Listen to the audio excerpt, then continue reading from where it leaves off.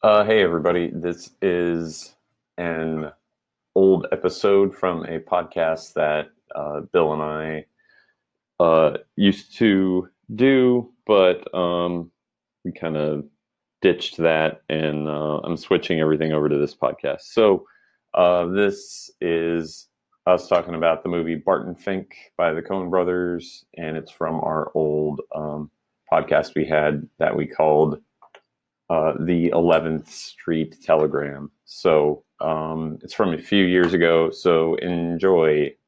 And if you like what you're listening to and have any comments or whatever, send me an email at mpls.podcast@gmail.com.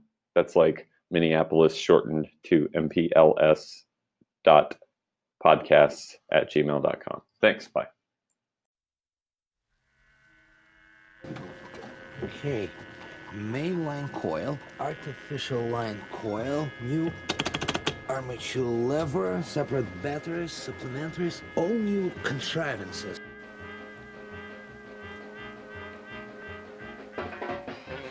It's the 11th Street Telegram, your premier anachronistic news and entertainment program, coming to you from the offices of the 11th Street Telegraph Agency. Blazanov then will speak in high voice. Keep speaking on in your low voice while Blazanov at the same time speaks highly. This From this point on, I shall speak in quite a low voice. Both messages at the same excuse me, time but I come can't from the understand you same when we office both at talk different at once. voltages and recorded elsewhere by instruments with appropriate sensitivities.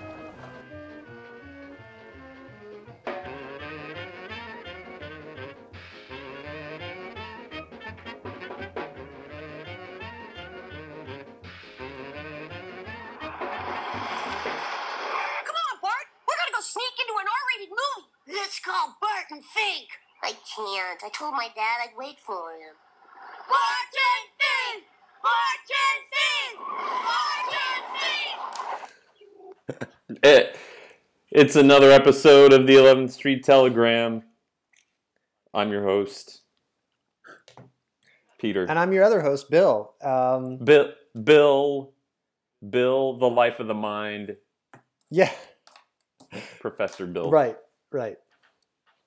And Peter, the Yep. common man. The common man. Yeah. Today, as you can probably guess, we're talking about Barton Fink, the Coen Brothers, the fourth movie in the Coen Brothers catalog. Catalog. Oh God! Don't just say it again, even though I hate it. Say it Their again. oeuvre. Oh God! I hate Yeah. that. We should say, okay, Barton Fink came out in 1991, and that was the third year of The Simpsons, the second or third year of The Simpsons. Oh, okay. Yeah. And It's something like The that. Simpsons yeah. at that time is widely considered to have been good. I mean, people who are Simpsons fans will tell you that back in those days is when the show was really good. So, what do you think that joke meant in 1991? Okay, on The Simpsons, how are people going to perceive Barton Fink? What kind of joke is that? Oh, I in my mind, the joke is that the joke is like, here's a bunch of kids going to sneak into an R-rated movie, which they classify the reason teenage boys or whatever age they're supposed to be boys sneak into an R-rated movie is to see sex and violence, and like, or horror or whatever, but even horror movies, if you're that age and they're screaming Barton Fink like that, like, Right. what they're like in for a raucous good time, and the joke is that here's this plotting weird R-rated cerebral movie, Right. Yeah, not a movie that kids at that time would have wanted to see. No. Yeah, exactly. Yeah. So, I think that's what does that Barton joke Fink means. about? What do you is that what you think it means? No, what does Barton Fink about?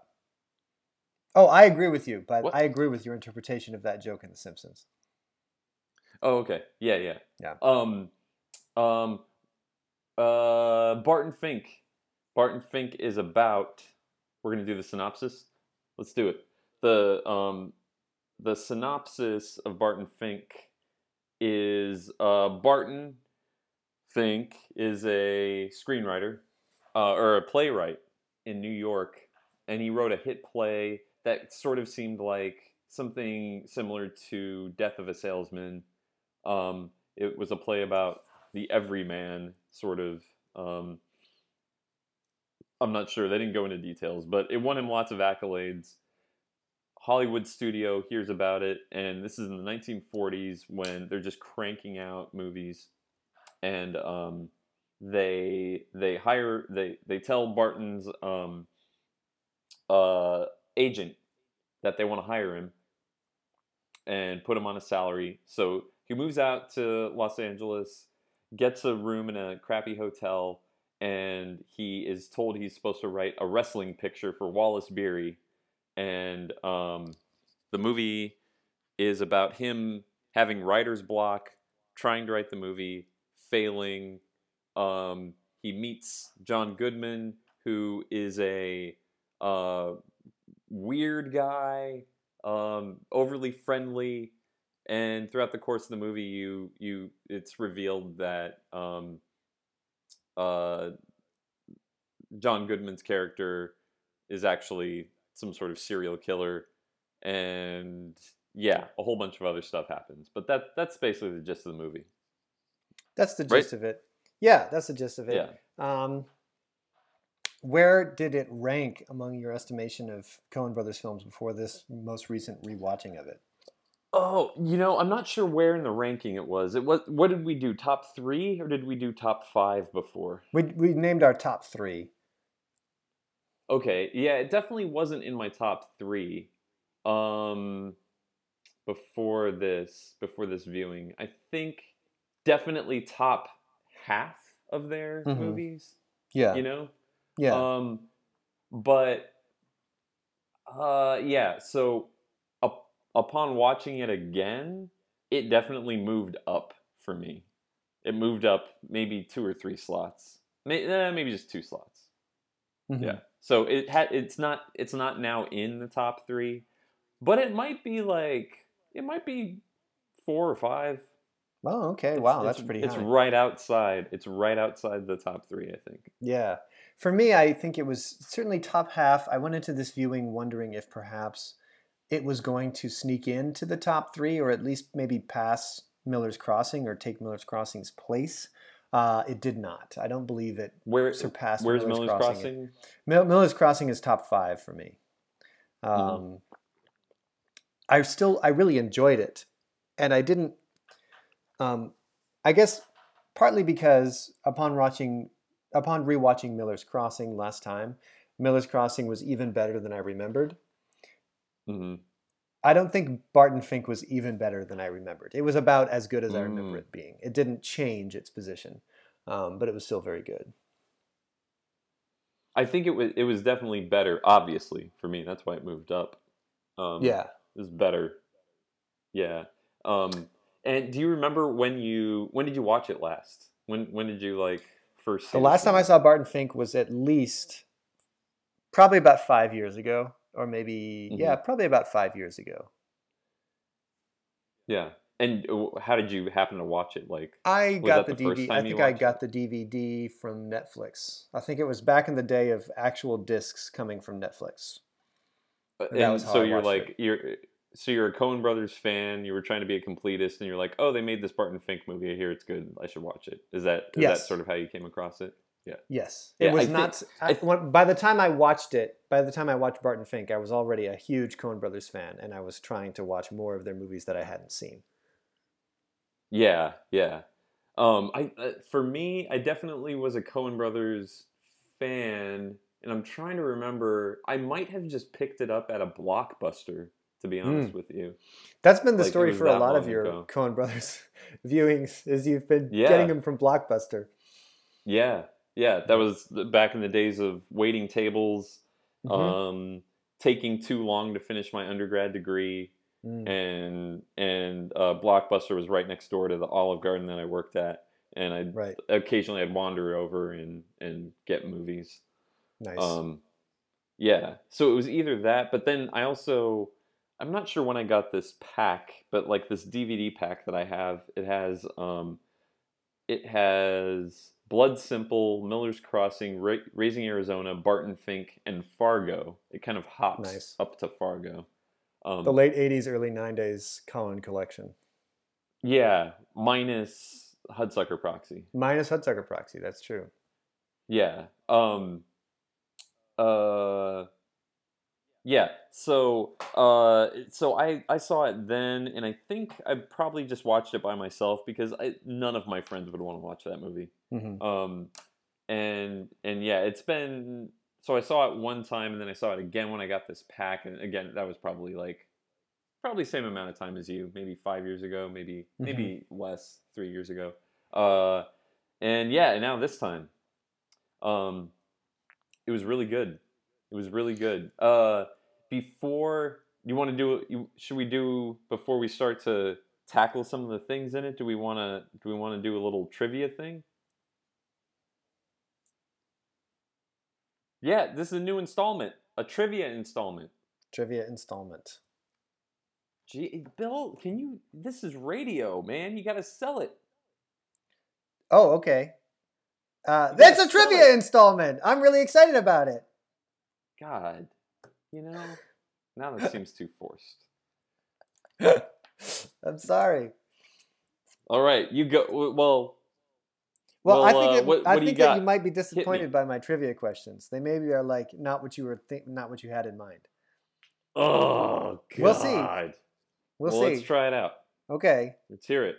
All right. And for our listeners at home, feel free to pause the recording and ponder your own answers. Yeah. Okay. So I've got two multiple choice questions. All right. So during the 1930s and 1940s, the federal government funded a lot of theatrical productions in New York and elsewhere. And the reason I ask this question is because I believe Barton Fink's play at the beginning is strongly implied to be among this type of theater that was government funded. Okay. The title of this government program was A, the Works Progress Administration, B, the National Recovery Administration, C, the National Endowment for the Arts, or D, the Civilian Conservation Corps. The first one. That's right, the WPA. That was commonly people would refer to WPA theater, and theatrical productions would advertise that they were part of the WPA theater on their playbills and their posters and so forth. And even though the movie doesn't specifically state this, I think it's sort of strongly implied that Barton's play at the beginning of the movie is one of these. It's one of these federally funded plays. Yeah, man, I remember that part of the New Deal. Where this sausage is getting made all over this recording. The sausage is spilling onto the keyboard and into the microphone.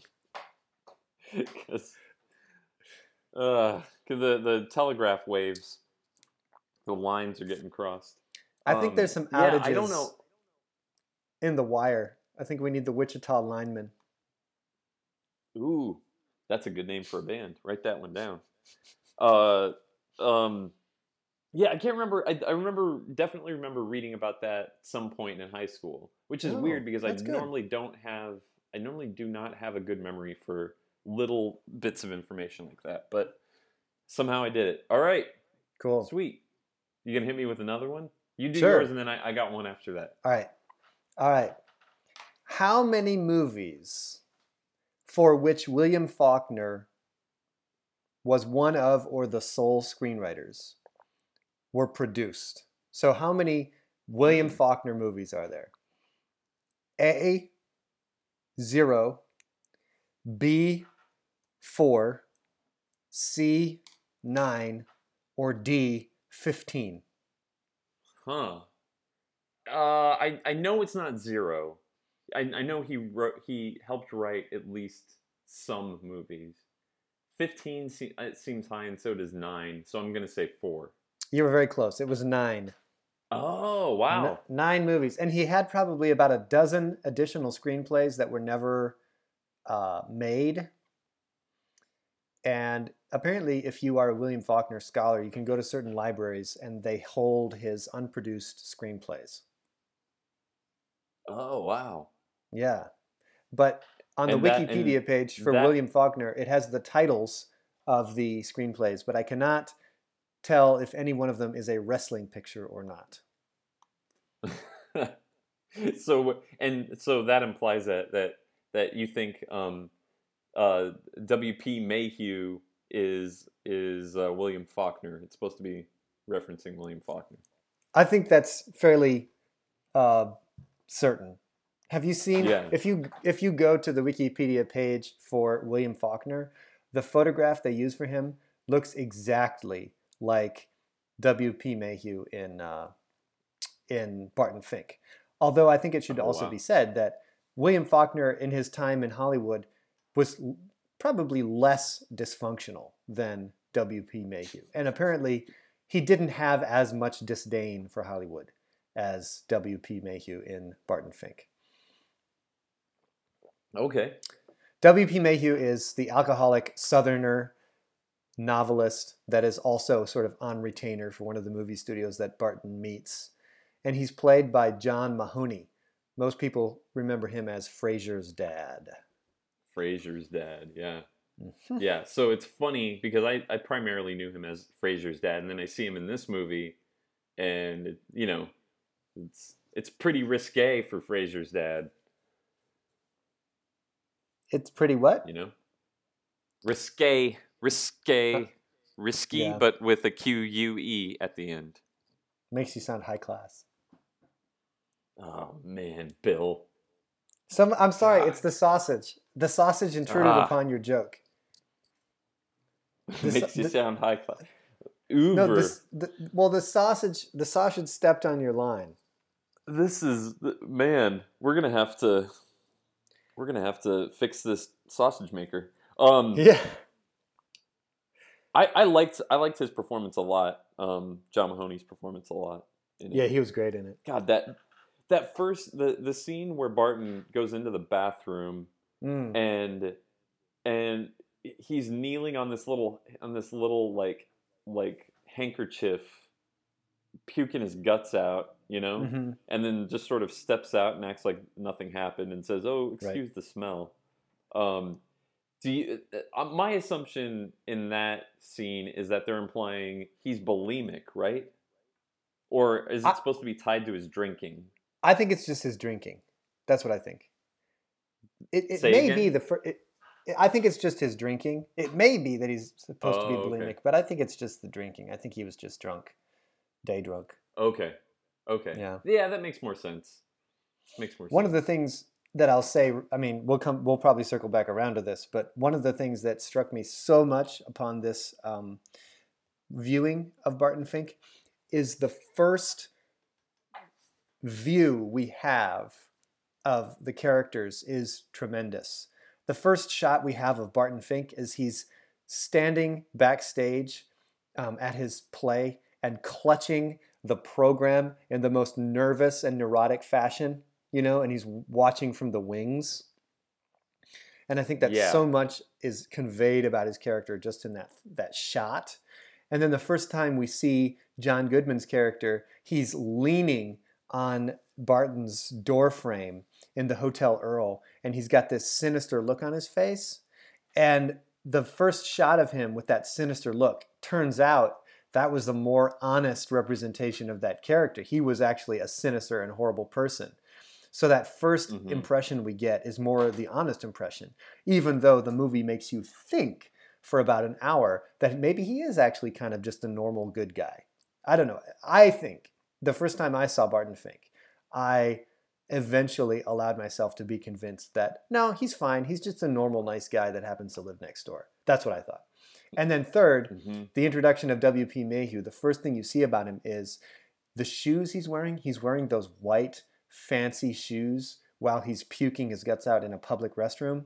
I just felt that right there also conveyed so much about the character in a really interesting fashion.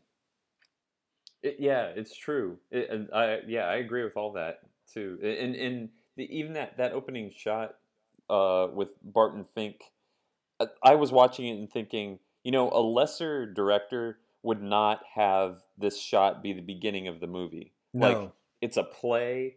A lesser director would be showing the play, and then they Right. would move back into the audience.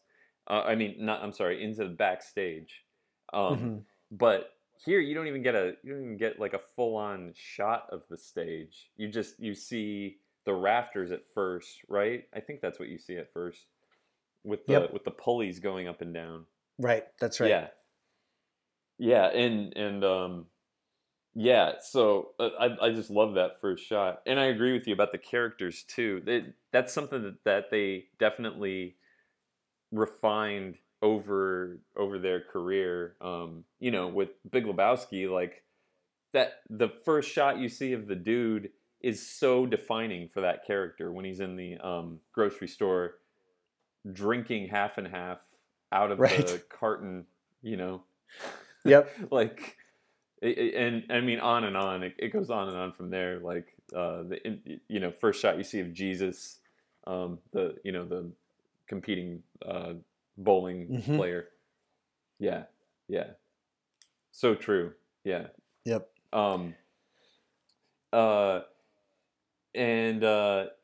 So this movie's interesting too, because I think so. John Turturro was in Miller's Crossing, obviously. He Right. wasn't in Blood Simple. I don't remember him in Raising Arizona, right? No. So this is the second appearance of John Turturro. Right. And I think this is the Coen Brothers movie where he has the most to do, for sure. Yes. Yeah.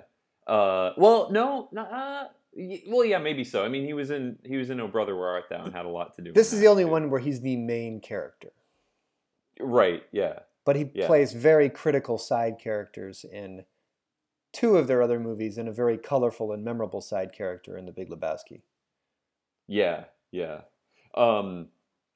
So, let me do that. That will sort of segue into the little trivia game that I have. Gotcha. You ready? Yep, I'm ready. Play it, and for all of our listeners and readers at home, feel free to send in your answers through postage, and you might get something. Oh, right? You might. I don't know. Find our address somehow, and if you can send me the answers somehow, finding our address, then you'll win something. Yeah, you might. Yeah. Yeah, it's possible. Yep, okay. It is possible. This is a game I like to call John, or Steve. Okay? John, or Steve. Right.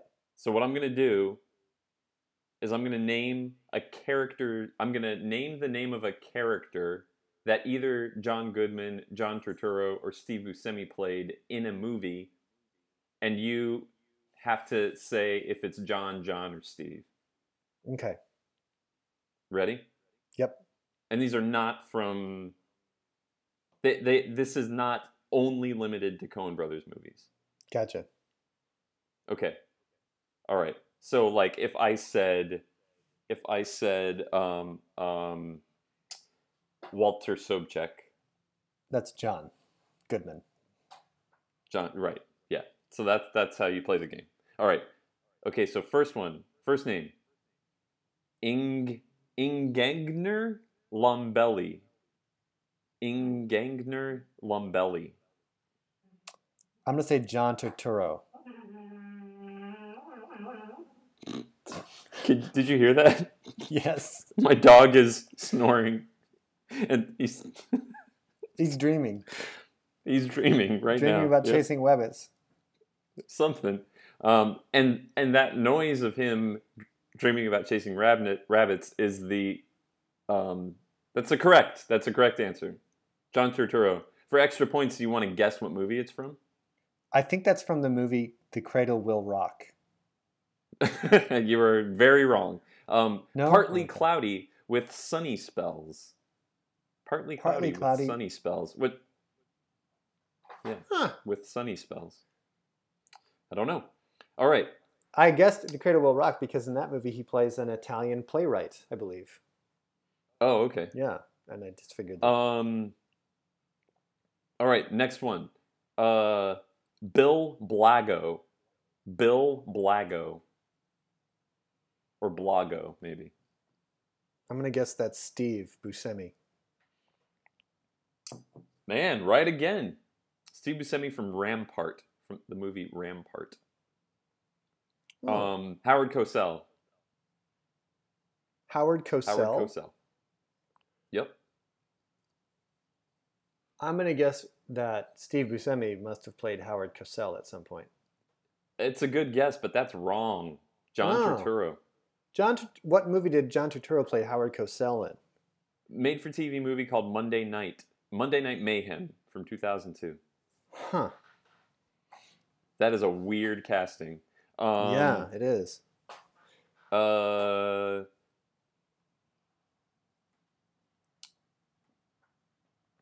Okay. Roland Turner. John Goodman. Yep. Any guesses on the movie? I don't know. Flight. Inside Llewyn Davis. Inside Llewyn Davis. Very good. Yep. I only got a couple more. Let's see.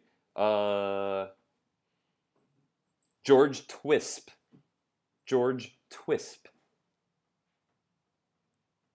George Twisp. That sounds like a Steve Buscemi name. Yep. Correct. Youth in Revolt. From Youth in Revolt. I didn't see that. I didn't either, but I heard good things about it. Okay. Nebercracker. All one word. Nebercracker. Steve Buscemi again. And care to guess the movie or type of movie? I don't know. Monster House. Monster House. So, huh. I think what's interesting is that is these actors are really, really good actors, and then they make these movies that are just sort of like some are outright bad movies. Mm-hmm. Some are just outright bad. Well, John Turturro was in in Transformers. You are leading me into what I was just going to say. Is this true or false? Are there more than one of these people on that list that have been in Transformers movies? Or is John Turturro the only one? I got none of that. Too much sausage. Sausage was all over the. Yeah. Oh. The question is, how many of those three actors have been in Transformers movies? Two of them. John Turturro and maybe Steve Buscemi popped into one at some point. Wait, let me do a little fact checking before I say yes. Hang on 1 second.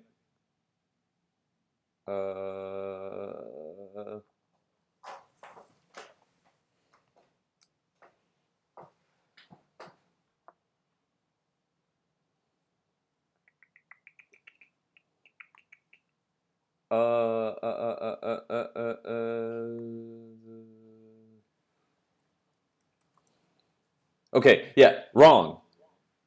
Ooh. All three. The correct answer is 2. Oh. But it's John Goodman who plays the voice of the Transformer Hound in the latest one. Latest one, which John Turturro is not in. Damn. So. That's a terrible choice. So yeah, why? I mean, voice acting, I guess, when you're a famous actor, doesn't require a lot of work. You go in and, sign up, do your thing, and leave. Yeah, that's All right. crazy, man. That's our little trivia segment. Very cool. But yeah, but this is the first movie that the three of these guys were in together, with in a Coen Brothers movie. I mean, Mhm. I guess the follow up is Big Lebowski, where all three of them again are in that movie. Steve Buscemi's not in Oh Brother, Where Art Thou, is he? Yeah, that's true. Part of the Coens' general sort of team. Yeah. The man, and Steve Buscemi's part in this movie, it was small, but it was pretty memorable. The scene, he's the bellhop. Right, Chet. My name is Chet. And he writes it down. Chet. And then he writes it on a piece of paper with an exclamation point and just slides it across the table to him. Yeah.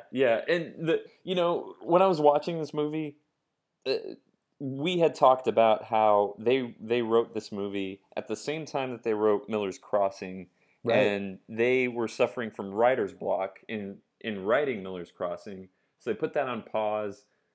I think they wrote Barton Fink here in the Twin Cities. I think that's where they took some time off, came over here, or maybe it was Miller's Crossing. I'm getting the facts confused, but yeah, so the fact that they're writing a movie about somebody trying to write a movie and having writer's block, it's pretty meta. It's pretty meta, indeed.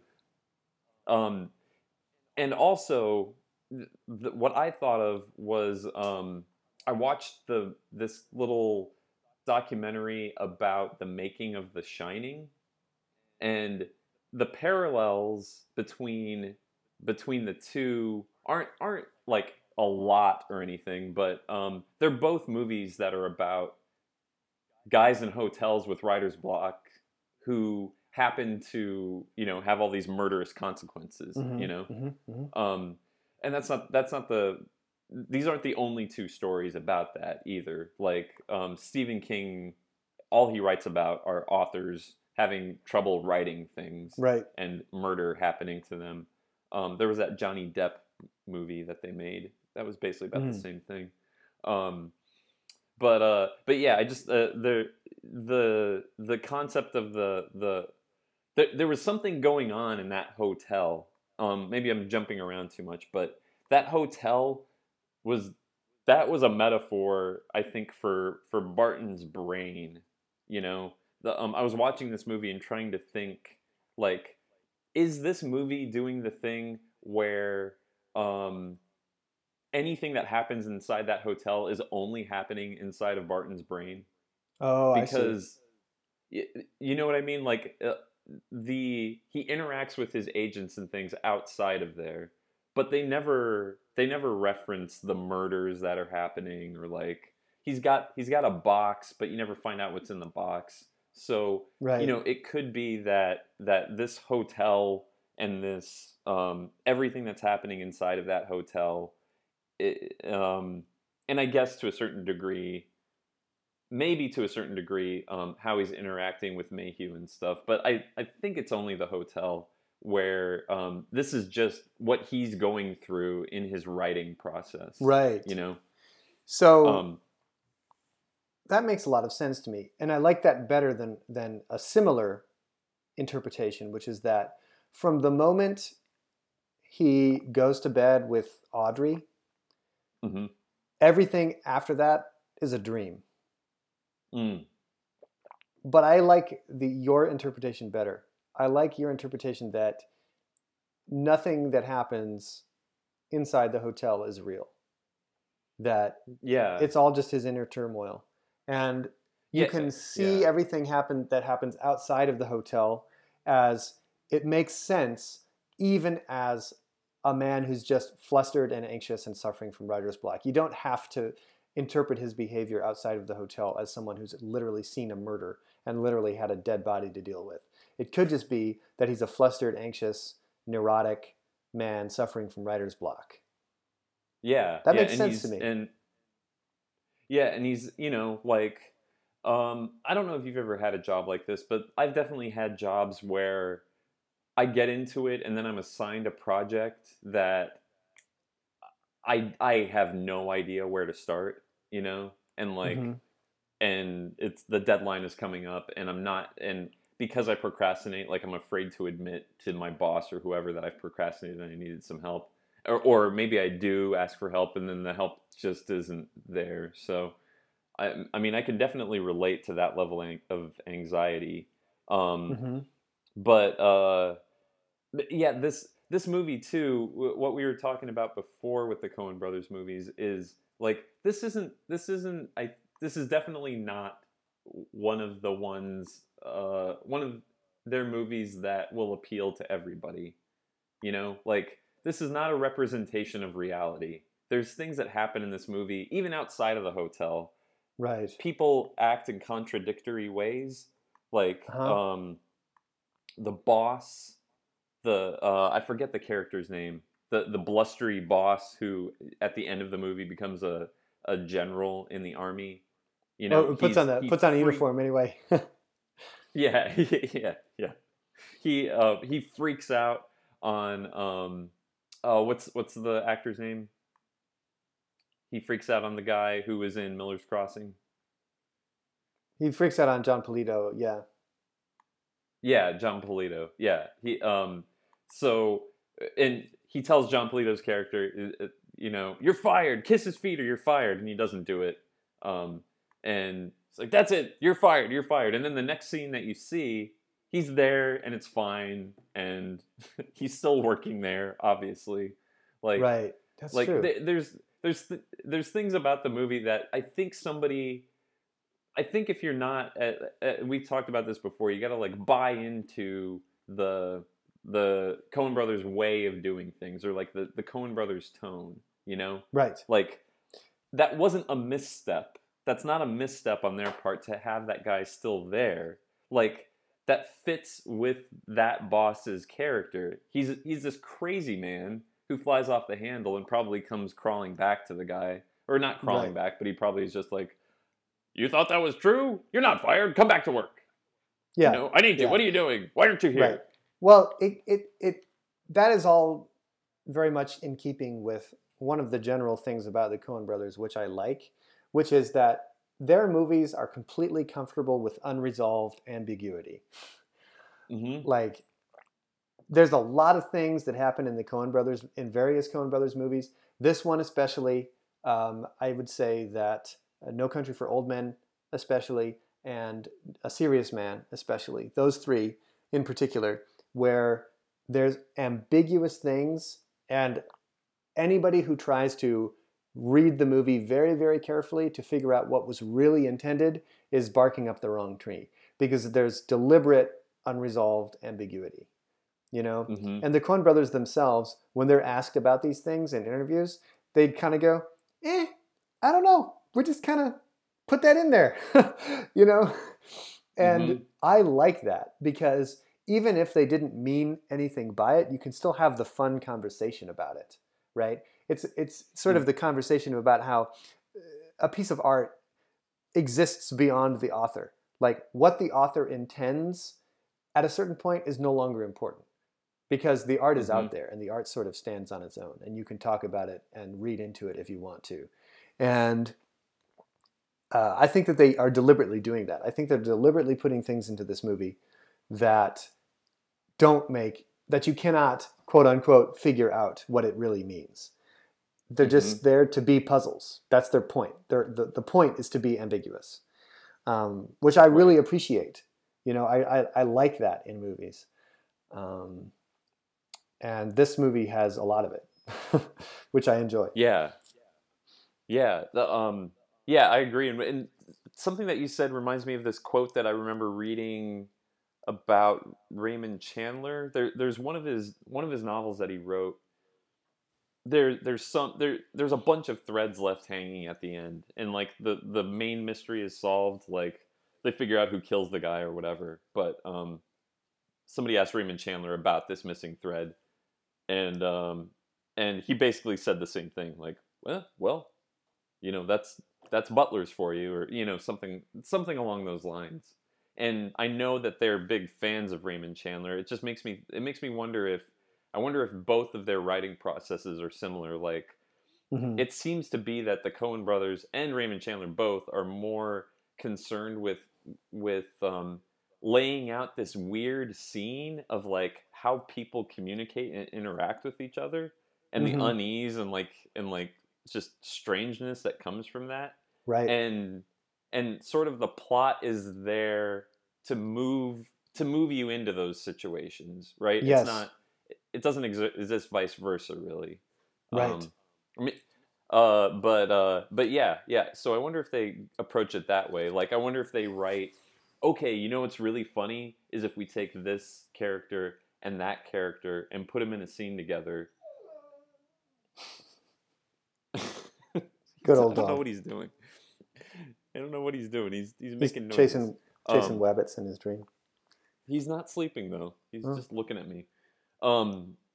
Yeah, I wonder if they put them together and then they have all of these scenes, and then sort of see how the chips lie. A little noisy outside. Oh crap! Right now, but yeah. The sausage is overflowing. This movie, for me, what I really liked about this movie is we saw hints of this in Miller's Crossing, but not to the degree I think that Barton Fink accomplished it. Like, Miller's Crossing showed that they could take these caricatures, these characters that are sort of existing in movies that go back to the 30s and 40s, right? Like, you've seen this cop stereotype before. Here's the cop. Here's like the Irish cop. Here's like the gangster, and we're gonna make these guys like caricatures of those types. But at this, and it'll be sort of funny. But then all of a sudden, you're gonna have these like acts of brutal violence in there, and sort of profound seriousness. And you're like, oh, like that interaction is what I really like. Just that weird combination. And Barton Fink does that, I think, even better than Miller's Crossing, where it's like John Goodman's character is like a caricature of that sweaty, good-natured salesman guy.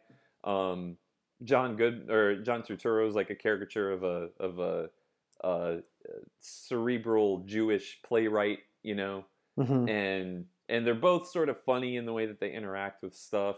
But then, seeing the brutal scene of him waking up with that woman just bleeding all over the place, like, right. Oh God. Yep.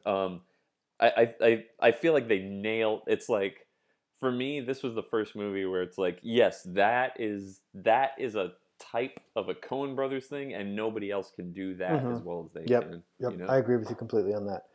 Yeah, and another theme that I want to bring up again, because we talked about it on our first episode, which is that a lot of the Coen Brothers movies deal with the defeat of the American left in the 20th century. Okay. This was an idea I got from this Twitter commentator guy. He's a sort of a newspaper columnist in Canada. His name is Jeet Heer, and he did a number of tweets about how a lot of the Coen Brothers movies have the defeat of the left. Because here's Barton Fink, and he represents this basically like left-wing socialist playwright who claims to be doing everything for the common man, and the common man is what he's really interested in. But in fact, he has no interest in the common man, because he is living right next to one in the hotel, and John Goodman repeatedly tries to tell him that he has his stories he could tell him, and Barton Fink is like, oh, I'm sure you do, that's what I'm really looking after. But he's not interested in listening to the stories. And that's what John Goodman says to him at the end. He's like, you don't listen. And I think that what the Coen Brothers were doing here is making a parody of this kind of left-wing academic that claims to be speaking for the people, but is in fact just completely clueless. Yeah.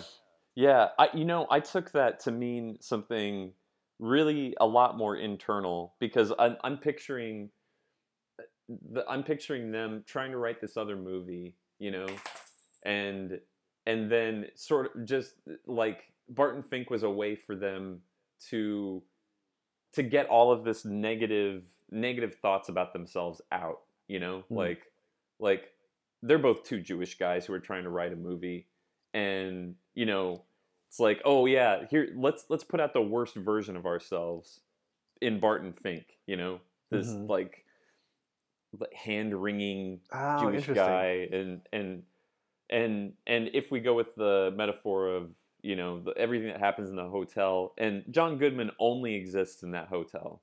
Like, right. He's not outside of the hotel ever. And the two detectives that come in, they only meet with Barton in the hotel. Right. Yeah. Yep. Yeah. So it's like maybe they're struggling with, like, that represents the part of their brain that for whatever reason they have to use this like evil shit to have occur to allow them to write things, you know, because it wasn't until John Goodman killed the love interest, right? Like John Goodman kills the love interest, chops her head off, puts it in the box. I mean, we're assuming that that's what it is. Right. I'm assuming that that's her head in that box. Right. And it's not until this terrible act happens and his presence leaves, but he's got the box on the desk, that finally Barton can, okay, now he can start writing, you know? And then he cranks it out, and writes this thing that he considers to be a masterpiece. Right. Which is funny because then... But I think it's completely not. I think we're meant to think it's just another piece of his same shit. Because it ends with the exact same line that his play ended with. Oh, right. Yeah. That's true. Yeah. You're gonna be hearing from him soon, and I don't mean a postcard. You know? Right. And when you see him, one of the little moments I really liked was the beginning of the movie. He's trying to write the beginning of the script, and he writes, "It is dawn at a Lower East Side tenement in New York City.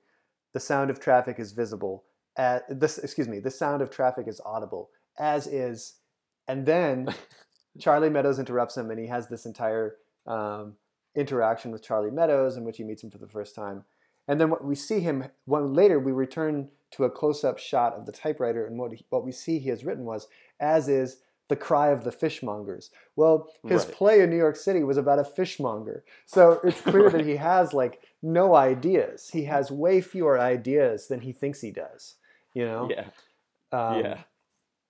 And so I totally think your interpretation about Barton Fink as a way to exercise their own bad writing habits, like as a way of curing themselves of whatever is giving themselves writer's block.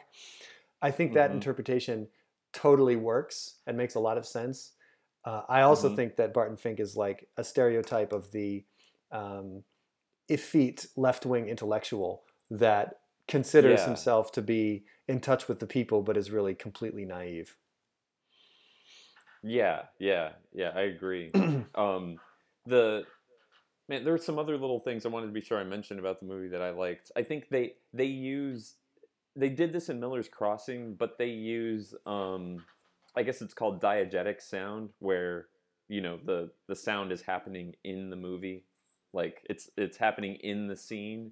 It's not a soundtrack or something. So I'm pretty sure I'm using that word correctly, but the buzzing of the mosquito in his room, when he's talking to that blustery movie producer, and the guy slams his hand on the desk, you hear the saucer, but you don't see it, you know? Right. I thought they knew how to do that, and that's a device that is commonly really used in horror movies, because it amps up the suspense, you know, like long pauses, no sound really, and you can hear something happening, but you don't see it. And so they use these horror movie things in a movie that's really not a horror movie. I mean, it's got elements, but man, I thought that was really good. It's And the closest thing to a horror movie that they've done, I think. Maybe. I mean, Blood Simple. Well, maybe No Country for Old Men, and yeah, I suppose Blood Simple's sort of as well. Are you there? That Wichita line is getting to us, man. Yeah, Breaking up it again. is. It is. I think it's my connection here. I'm gonna have to do some work on the lines over on this end. Yeah, well, call the lineman in. Yeah. That's right, the diegetic Yeah. sound. And I know that Oh Brother, not Oh Brother, Where Art Thou? I know that No Country for Old Men is the same way. There's only diegetic sound in No Country for Old Men. There's no music in the entire movie except for the mariachi band that is playing near Llewellyn Moss when he wakes up on the Mexican side of the border after being wounded. Right. What's interesting too is about that is, and we'll get to it when we talk about Big Lebowski, but as far as I can remember, every piece of music that happens in that movie is occurring within the scene also. So like the dream sequence, the movie that the music that they're playing is happening because it's on his tape recorder. Oh, okay. And like he gets knocked out and he's listening to Bob Dylan, and then that Bob Dylan song plays. Anyway, I don't want to go into it too much, but I'm sure we'll mention it when we get there. One thing I want to look for is. Oh, go ahead. Oh, I was just gonna say the other thing that I thought made me think more about that hotel as Barton's brain,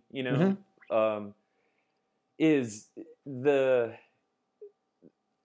Charlie keeps talking about, I can hear all of this stuff happening through the pipes. I can hear all this stuff happening through the pipes, Right. And when Barton is having sex with WP's mistress, Audrey, yeah, they immediately go into the bathroom and hover over the sink and then go into the sink.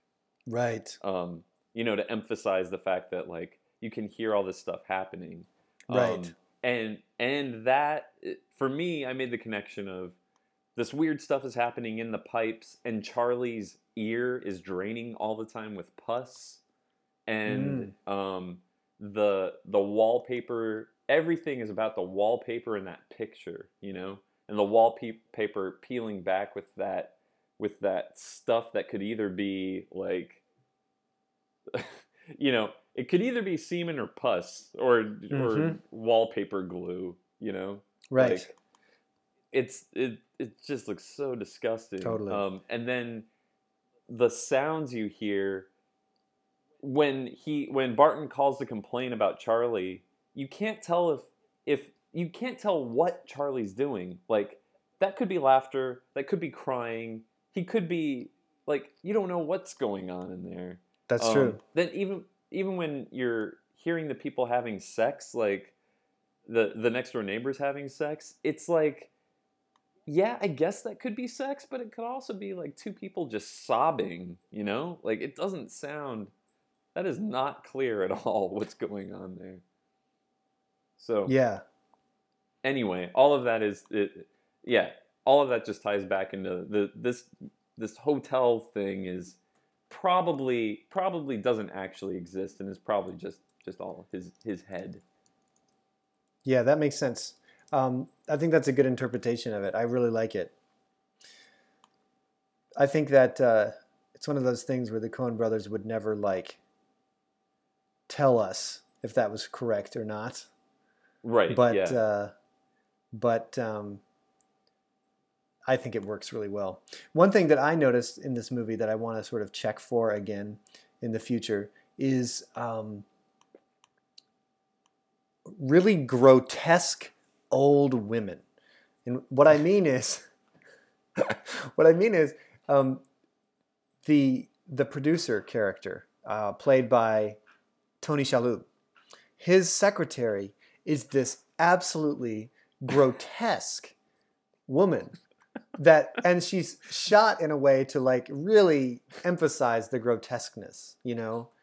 She has these huge jowls and this horrible skin, and I think they're definitely playing it up for grotesqueness. And I thought in A Serious Man, the secretary of the final rabbi similarly is this grotesque old woman that has this extremely deep voice. So that's something to keep an eye out for in other Coen Brothers movies. Grotesque old women, grotesque overweight old women. Right, and you know what, that was, I'm glad you mentioned that, because that brought to mind the other thing.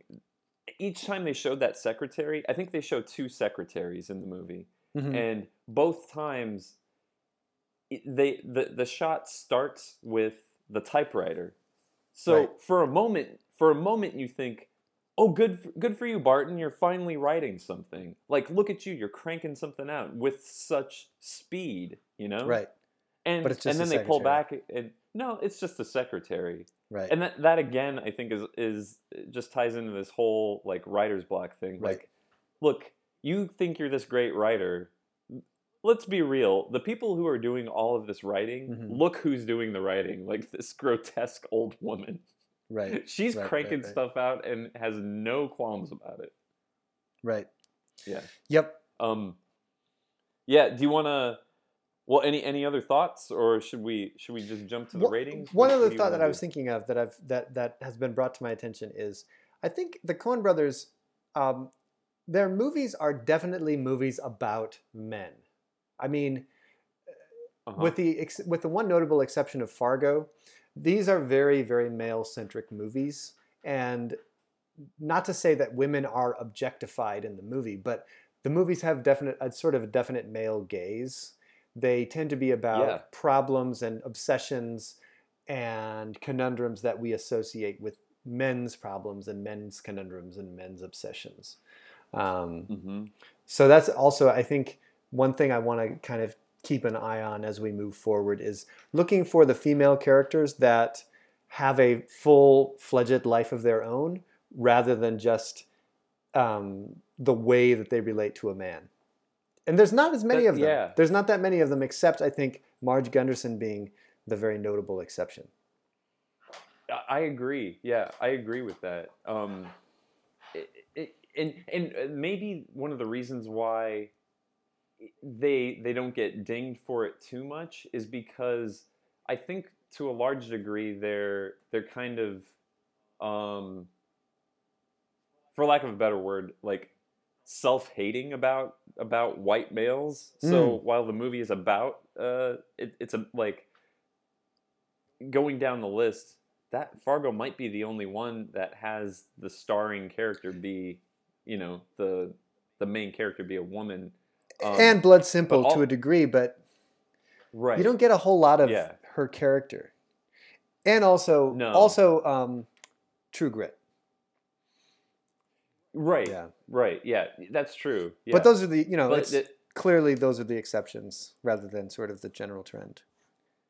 Yeah, and the males in, I think, all of their movies, like while the movie is about and probably stars for the most part a white guy in these situations, it's really showing how sort of terrible these, like, this isn't like a hero worship type of thing. No, like all of these characters are super flawed. It's about the sort of downsides of white male culture and like ineffectual white males or neurotic white males, There's no celebration of white male masculinity or white male virtue. No, and in a lot of cases when that stuff does come up, it's buffoonery, like or villainy in True Grit. Yeah, like Jeff Bridges is kind of a badass in a way, but he's sleeping in what was he sleeping on? Like a bag of potatoes or something? Yes. And also the scene in True Grit when he and Matt Damon are like sort of basically dick measuring by who can shoot the biscuits out of the air better, and they're basically just wasting their biscuits. Right, yeah. And the fight in The Big Lebowski when it's like, all right, here we go. This is like the ultimate showdown of the nihilists and Walter, and it's like and one of the nihilists is just going, I fuck you, I fuck you, I fuck you. It's like a lesser director would take those scenes and be like, whoa, here's where the action happens. Let's really give it to him. Right. And it just sort of fizzles. Yeah. Well, all right. All right. Well, should we give it a rating? Let's rate it. Let's do it. All right. Oh, I'm gonna give it. Wait, Bill, do we have any sponsors? Do we have any sponsors? Do we have any sponsors today? We are sponsored today by Best Choice Golden Butter Potatoes. Oh. Yeah. Well, are they really the best choice? Well, you know what? I'm glad you asked that question, because simply saying something is the best choice, that's not enough information. I can't just trust that. But if you look here, it says, in addition to best choice, it says U.S. #1. So lay your fears aside. It is in fact the best choice, because if it's the U.S. #1, that clearly means it's the best choice. I wonder if Jeff Bridges was laying on best choice potatoes. He probably was. They've got some of Jeff Bridges' butt sweat in them. That's how you know that they're. That's how #1. Jeff Bridges is. All right. Go out and buy some best choice #1 potatoes. All right then. Go. So I would give. So go ahead. What would be your rating? Mine. Okay. So just to review the rating structure again, we got going from least to best. Right. We got Walter Sobchak's undies, the whites. Then next, you know what? I have to reference the. What's next?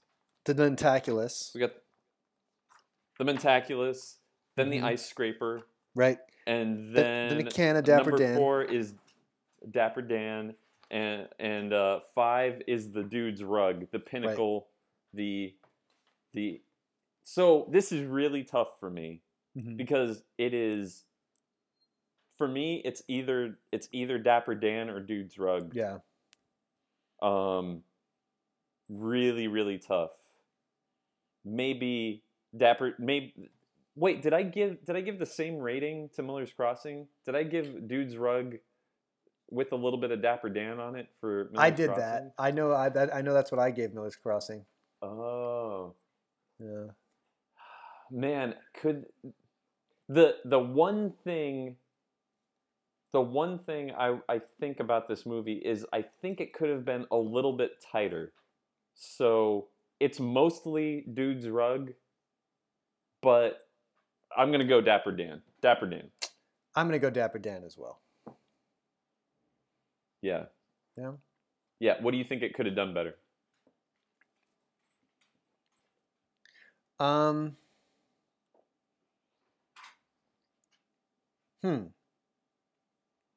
That's tough. I can't think of a specific criticism.